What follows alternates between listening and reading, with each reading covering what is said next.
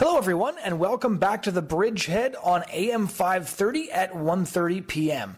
My name is Jonathon Van Maren, and I'm the Communications Director for the Canadian Centre for Bioethical Reform. Now, recently on our radio show, we aired a presentation that I gave at the University of Ottawa called Porn Fuels Rape Culture. And in that presentation, I talked about how porn addiction is becoming pandemic in our culture and how the type of pornography people are choosing to consume, which is increasingly very violent pornography, is fueling a culture in which rape is becoming trivialized and in which sexual assault is being consumed as entertainment. And my fellow presenter, Daniel Gilman, presented right after me, and his topic was entitled How Porn Fuels Sex Trafficking. And the interview that we have for you today covers both of those topics. I'm quite excited to present this interview with you with a very, very brave and courageous woman named Shelley Lubben. Now, she used to be a porn star back in the 90s and ended up leaving the industry and beginning something called the Pink Cross Foundation, which can be found at www.thepinkcross.org.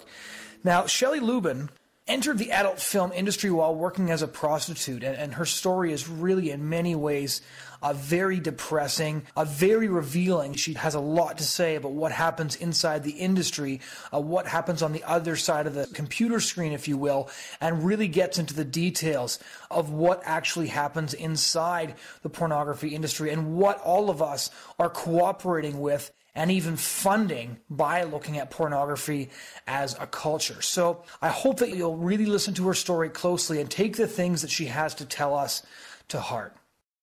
So the first question I just wanted to ask you is you've recently founded an organization called the Pink Cross Foundation. Could you just tell our listeners a bit about the Pink Cross Foundation and your work with that foundation? Well, we started Pink Cross Foundation in 2007 and became a 501c3 in 2008. And what we do is we literally rescue and assist women and men out of porn, as well as we also will reach out to strippers and sex workers, but we largely focus on the porn industry because there's not a lot of people reaching out to that people group. And the reason I reach out to those people is because I was one of them.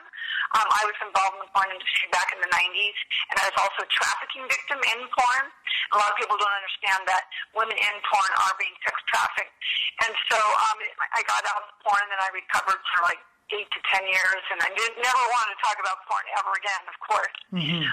But God just had a call in my life to go back to those people and reach out to them, and also to educate people about what they're really contributing to every time they click on porn. Right, and I was recently giving a presentation with one of my friends at the University of Ottawa, and on his topic was making the case that porn does fuel sex trafficking, and you say that you yourself were trafficked into porn. How did that go about? Because I really do feel like it's something that most people who look at porn aren't aware of.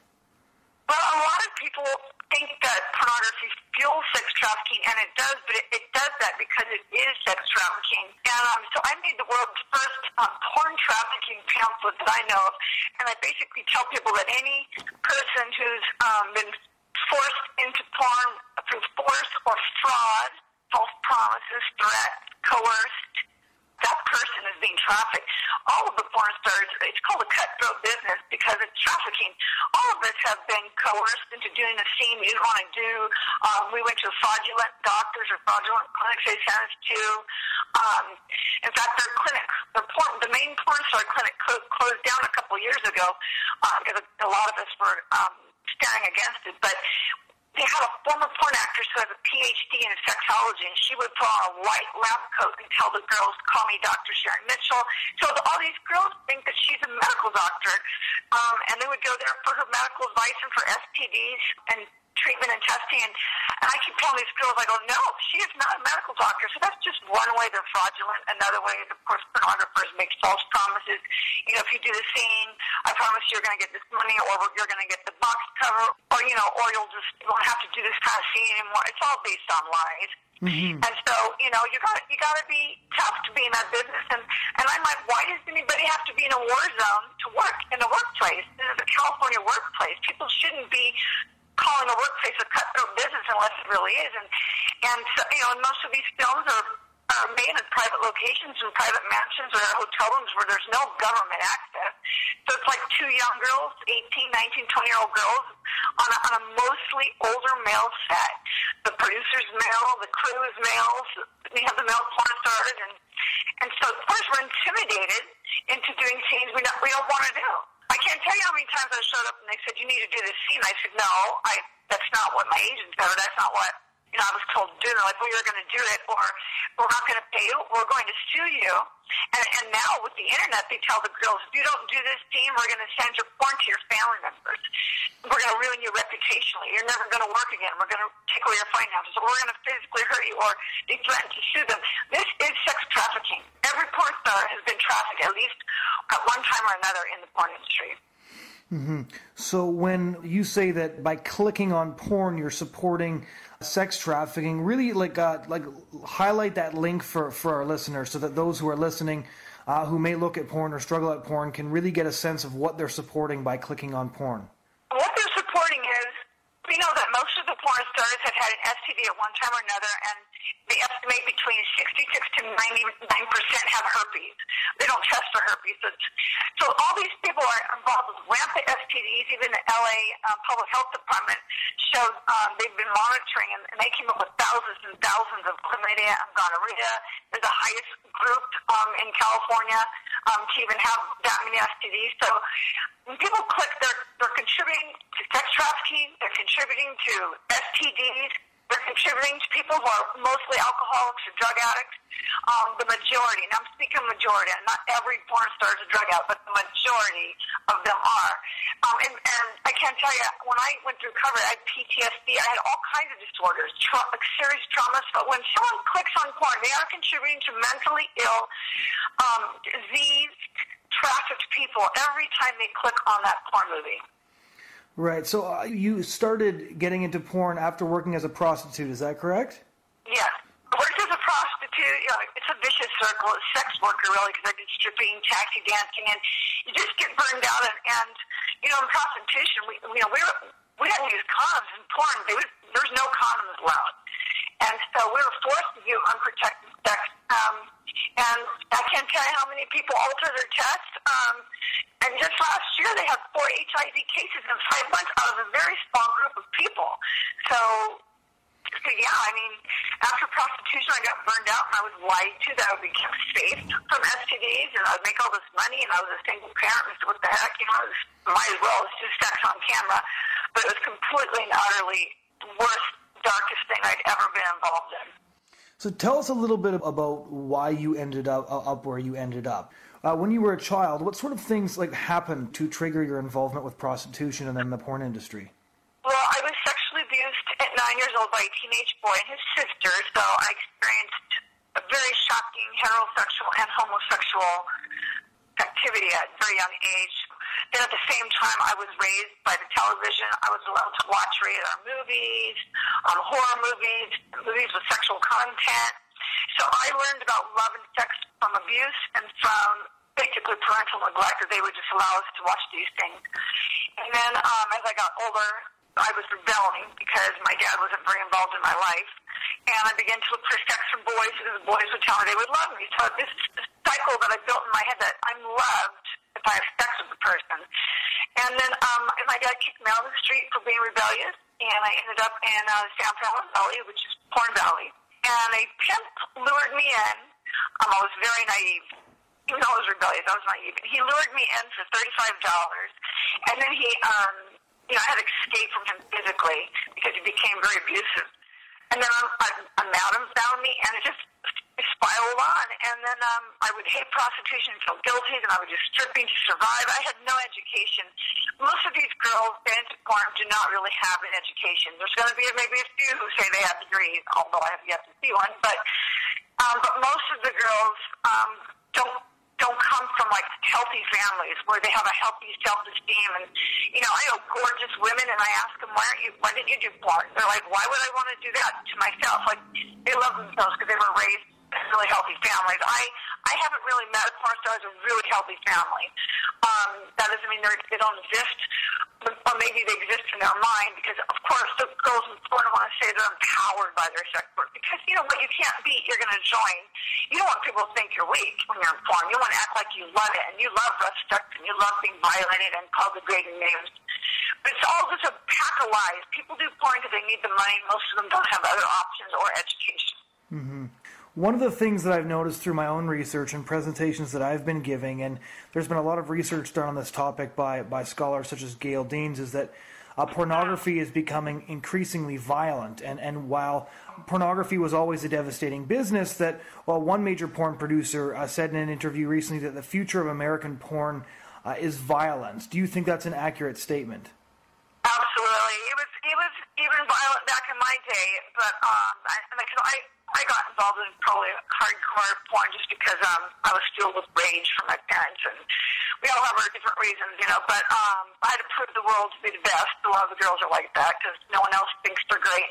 But when in my day, I would have never let anyone rip my mouth or put some weird gadget in my mouth or do something where they're causing a rectum prolapse. I wouldn't have done that. I would have walked away. Mm-hmm. Nowadays, the girls have to end up doing that stuff, because that's what sells. So it's really sad. It says a lot of our society that. But everyone's so desensitized to vanilla sex now, and they want it harder and grosser and darker. And if I can't imagine what our society will be like in 20 years from now. I can't. I don't think I have to move to the mountains or something because I doubt any woman will be able to walk the street at that point.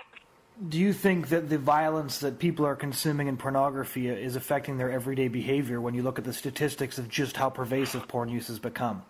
Oh, absolutely. I mean, more and more you're hearing about really bizarre cases in the news. I like to look at the news 10 years ago and compare it to now, and it's completely different.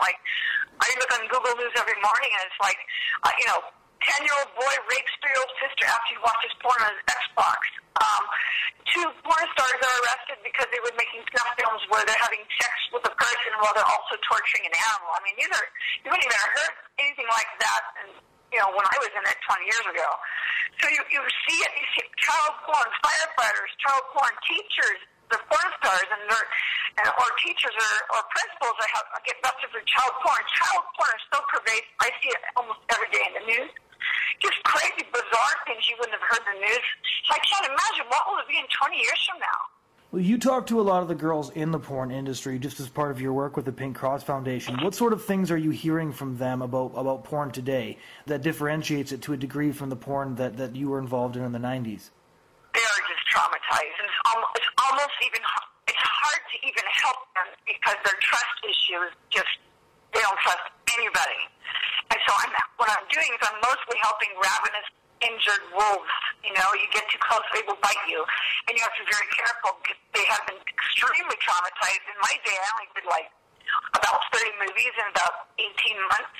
But in their day, they're doing hundreds and hundreds and hundreds of scenes. And they're given Vicodin and Norcos and Prozac to get through. There's alcohol and drugs on this set. And that was in my day, too. But it's even worse now. I didn't use prescription pills back in the day because they weren't so easily, wasn't easy to access them. Now the pornographers give them to them. There's doctors in the valley that give them. All they got to do is say, I have a cold or I hurt, but they're really trying to get to the scenes. The girls, the things they tell me they did, and I go look, up their history sometimes so I can kind of understand what they've been through. It's just I can't even believe some of the things I've seen, the abuse they've taken, how they're forced to vomit. There's nothing sexy about a woman vomiting a man. All this gross stuff that they're doing. I feel so bad for them, and it's almost impossible for them to even find a job after doing that stuff. But I tell the girls, even girls like youth girls or college girls, I go, don't do something that's going to be on the internet forever because it's going to be on the internet forever, and your family's going to see it. And nowadays, the families are just like, oh my gosh, why is my daughter having her face flushed down the toilet? And that's just, and we're supposed to smile and act like we love that. So, yes, I've only met maybe 1 or 2 porn stars that maybe just stuck with girl, but most of them were lured in for girl scenes or easy boy-girl scenes, and then right away they were get to do a gangbang with 25 guys, things like that. Mm-hmm. When you described some of the things that have gone on porn sets and my own research when I was taking a look at the connections between pornography and rape culture and pornography and sex trafficking, the evidence that shows that pornography is connected to sex trafficking and that rape happens regularly on porn sets and that there's a huge amount of coercion involved, But this information is so readily available on the internet and through academic studies and through testimonies such as yours. So why is there this sort of cultural cognitive dissonance between talking about how we need to, empower women, and at the same time we're permitting this, pervasive cultural plague of pornography that completely defies everything else we're saying about women and women's rights? Yeah, it's an oxymoron, but I really believe after doing this for 10 years, I started out in 2004 sharing my story, but after doing this for 10 years, I'm looking at all the people groups. Like, my heart is definitely for the youth as well. So when I spoke to the youth, I said, anybody who has own porn, just come up to me. I'm transparent. And so a lot of people came up and said, I really want help. I'm 15, I'm addicted to porn. I'm like, well, can we talk to your parents? And they're like, hell no. My parents are viewing porn too. So the parents are viewing porn. Mm-hmm. The kids are viewing porn. I mean, pastors, teachers, Christian men, like 75% of Christian men, I believe the last statistic I heard, are viewing porn. I think it's more. But it's like, how can we deal with porn if everybody wants their porn? So it's almost impossible. Only sincere people are really going to get the help they need. But most people, they're like, well, I'm not giving up my porn. And it's just really sad to see. It's almost like I feel like a superhero in The Incredibles, where he's like, I just cleaned this place up and now it's messy again. Mm-hmm. That's how I feel like here. I'm on working through like Gail Dines and other people. We're all giving our best, sweat and blood and tears to help people understand what's going on, and it's just like, I just see more and more people affected by pornography. I've never even seen a plague like this on mankind, and I studied some of the plagues, see like bubonic plague and polio. I've never seen a plague like this that affects so many different people across culture. It doesn't matter your ethnicity. If you're, mostly there's a lot of males, but more and more females are viewing porn, and I'm just like, and I think to the women, how can you view porn and yet believe in women's rights? That's like, how can you be against your own kind? Yet a lot of them say, well, my boyfriend asked me to view porn, now we're into it. Or my husband and I despite our marriage view porn. I said, how are you going to get marital advice from drug addicts who are diseased and mentally ill? That's stupid.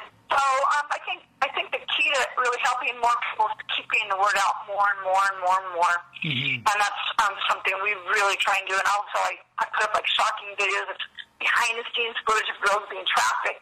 People just go, wow, oh my gosh. And I'm in a battle because pornographers keep trying to take it down, or they give me death threats, or threaten me, or try and ruin my reputation. So it's just a constant war for those of us on the front lines.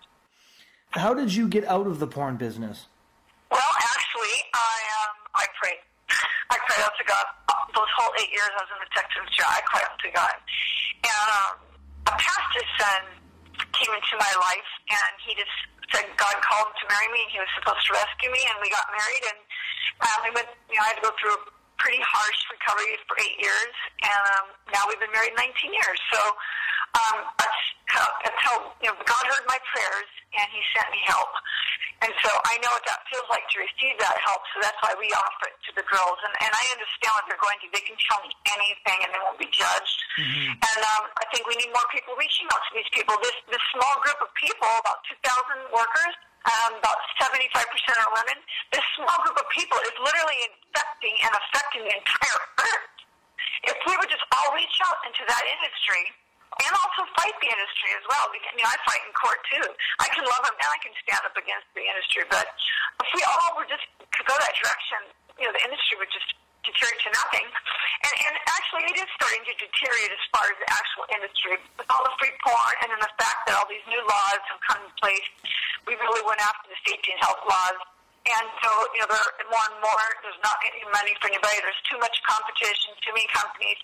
And so it's really going to more, there's just so much free porn out there, and then people now are making their own porn in their own house. And so the industry itself is dying, but I see pornography is still pervasive, and it's just getting worse and worse, and people are demanding more violent porn, which puts demands on the girls. Right. And when you reach out, when you speak on this issue, and when you talk about this with different people, what is the argument you find that's most effective at convincing them that pornography really is this very, very evil threat toward our society in general? Well, the best proof I have, because at first the porn industry called me a liar and said I was a washed-up hooker or something. So the best proof I have is that we have about 30 ex-porn stars who are speaking out together as one large voice, and also I put up actual footage, because I'm like, people can say, well, women choose to do porn. I go, based on an uninformed decision. It's someone who says that you're going to go to porn and you have a high risk of catching STD, and you're going to be forced to do scenes you may not totally agree with, and, you're going to... you have to perform with unprotected sound. I mean, all this stuff. I would have been like, okay, well, that's an informed decision. Mm-hmm. These girls have no idea. They see the glamour, they see the makeup and the hair, they hear songs sung about being a porn star. It's such a great, admirable thing to be. And these young girls come in, they don't realize, bam, right there. They're going to go to like some ugly motel, and there's going to be 6 guys there, and they're like, whoa, and then they're raped. I mean, and that's the story of a lot of girls that we help, is that none of them had any idea what they were getting into. Mm-hmm. Who in the porn industry is going to educate them? So we educate them. We go into the actual porn industry, and I give them pamphlets, and I tell them they're right.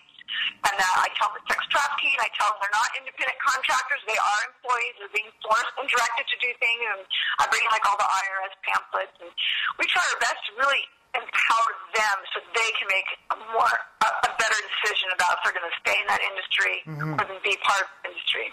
When the porn stars come out of the business, because you said there's about 30 ex-porn stars of stories that you shared, and I've read quite a few of them on your site, what really brings them out? Do they reach out to you, or do you have to reach out to them? Well, at first we did a lot of like porn conventions and nightclubs. I mean, I'm talking like every Tuesday night I would go out and sing with them and hang with them. And then we were doing porn conventions like every month to 2 months, and it just went like a snowball. And all of a sudden, all these girls wanted out. It's like a mass exodus. So more and more, we don't have to actually go in the conventions. They come to me now. They know exactly who the ex-porn stars are. If you say the word ex-porn star, they're going to think of one of us, probably, or Pink Cross. And so they're coming to us now. So I can't even help all of them. It's it's so hard. It's just like all these women want out. They want a better life, and not a lot of people want to give to help a porn star. No, she chose that. It's glamorous, and but it's not true. She did that because she was thinking it was a safe California workplace where she could have the sex that she wanted to have, or that she could make her own choices instead of being controlled. And it's just not that way. Mm-hmm. Mm-hmm. When you talk to regular people, and they ask you, what can we do to help fight the porn threat besides remaining porn free ourselves and encouraging our friends to also be porn free, what is the major thing you think that can really help people at large? Well, it depends on your sphere of influence, but I say if you can get your church or organization and you can have someone present, I have PowerPoints for free up on my website that they can use. They can go to my website and get all these statistics and put together their own PowerPoint. I've totally empowered both my personal site and Pink Cross site with tons of resources. All they need to do is take them and pass them out or do presentations. And another thing they can do, go to your city council or go wherever you live. Just go there and you can go to court. They allow public comment. You can give a public comment about how you feel about pornography in your community or whatever you want. Porn is only legal to produce in California and New Hampshire, of all places. Mm-hmm. So the other 48 states is called pandering. So if you know porn's being made, say, like in Las Vegas or Florida, you can go to your city council and report them or call the health department. I just started calling the health department. I called Cal OSHA, which is it has jurisdiction over the workplace. Call your OSHA. Go type in OSHA Arizona and see what comes up, and then to make a complaint that that I know for a fact they're filming porn in like Scottsdale, Arizona, and Las Vegas now, and even Florida. It's illegal to do it there. That's it's not hard to walk in and just say, you get your 2 to 3 minutes to make public comment. But how many times I've gone in LA and asked churches to come out and support me, and they don't. Mm-hmm. Like the church, we can talk about it all day, but we actually need to also fight against this industry. And you can also love the people at the same time you're standing up. There's already laws on the books. There's obscenity laws. I mean, we have all. Most pornography is obscenity, so it's been transport over state lines. That's illegal. I mean, there's plenty of ways to attack the industry. And then there's other ways they can do something like if you go in your grocery store and you see like porn or anything like that, make a statement. I've done it. I went to Albertsons and said, and they took a magazine off the racks, and one girl, she got, I think she got like porn taken off an airline or something. People are doing their part. Some people put up billboards if their church can afford to buy one. Whatever your little part is, whether it's small or big, it's going to be significant in anything you do. But I say that the best thing I've done is educate people. Right. Show them the realities of the porn industry. So basically, we ruin appetites. Based on your own experience and all those people that you're talking with right now inside the porn industry and all the work that you do, what's the one final message you would like our listeners to hear? Well, that every time they click on porn, they are contributing to sexual transmitted disease among the workers and in the LA area. And wherever they're filming, they also, they're contributing to prostitution, because a lot of these girls, they'll do porn, and then when they get too old, they have to do escorting. Well, they also do escorting just because it's easier than doing 8 hours of porn. They're contributing to sex trafficking. And from a Christian standpoint, the Bible makes it really clear that do not unite yourself with a prostitute. You can only be united with one person at one time to be in one flesh. You're either united with Christ or you're united with a prostitute. And if you're united with a prostitute, you're not with Christ. And that's a pretty serious statement that St. Paul talks about in 1 Corinthians 6. So I tell Christians, you just united yourself with a prostitute and all her stuff, all her demonization, all her junk, and it gets on them.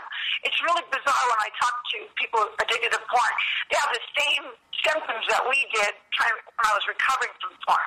The same PTSD, the same depression, the same guilt and shame.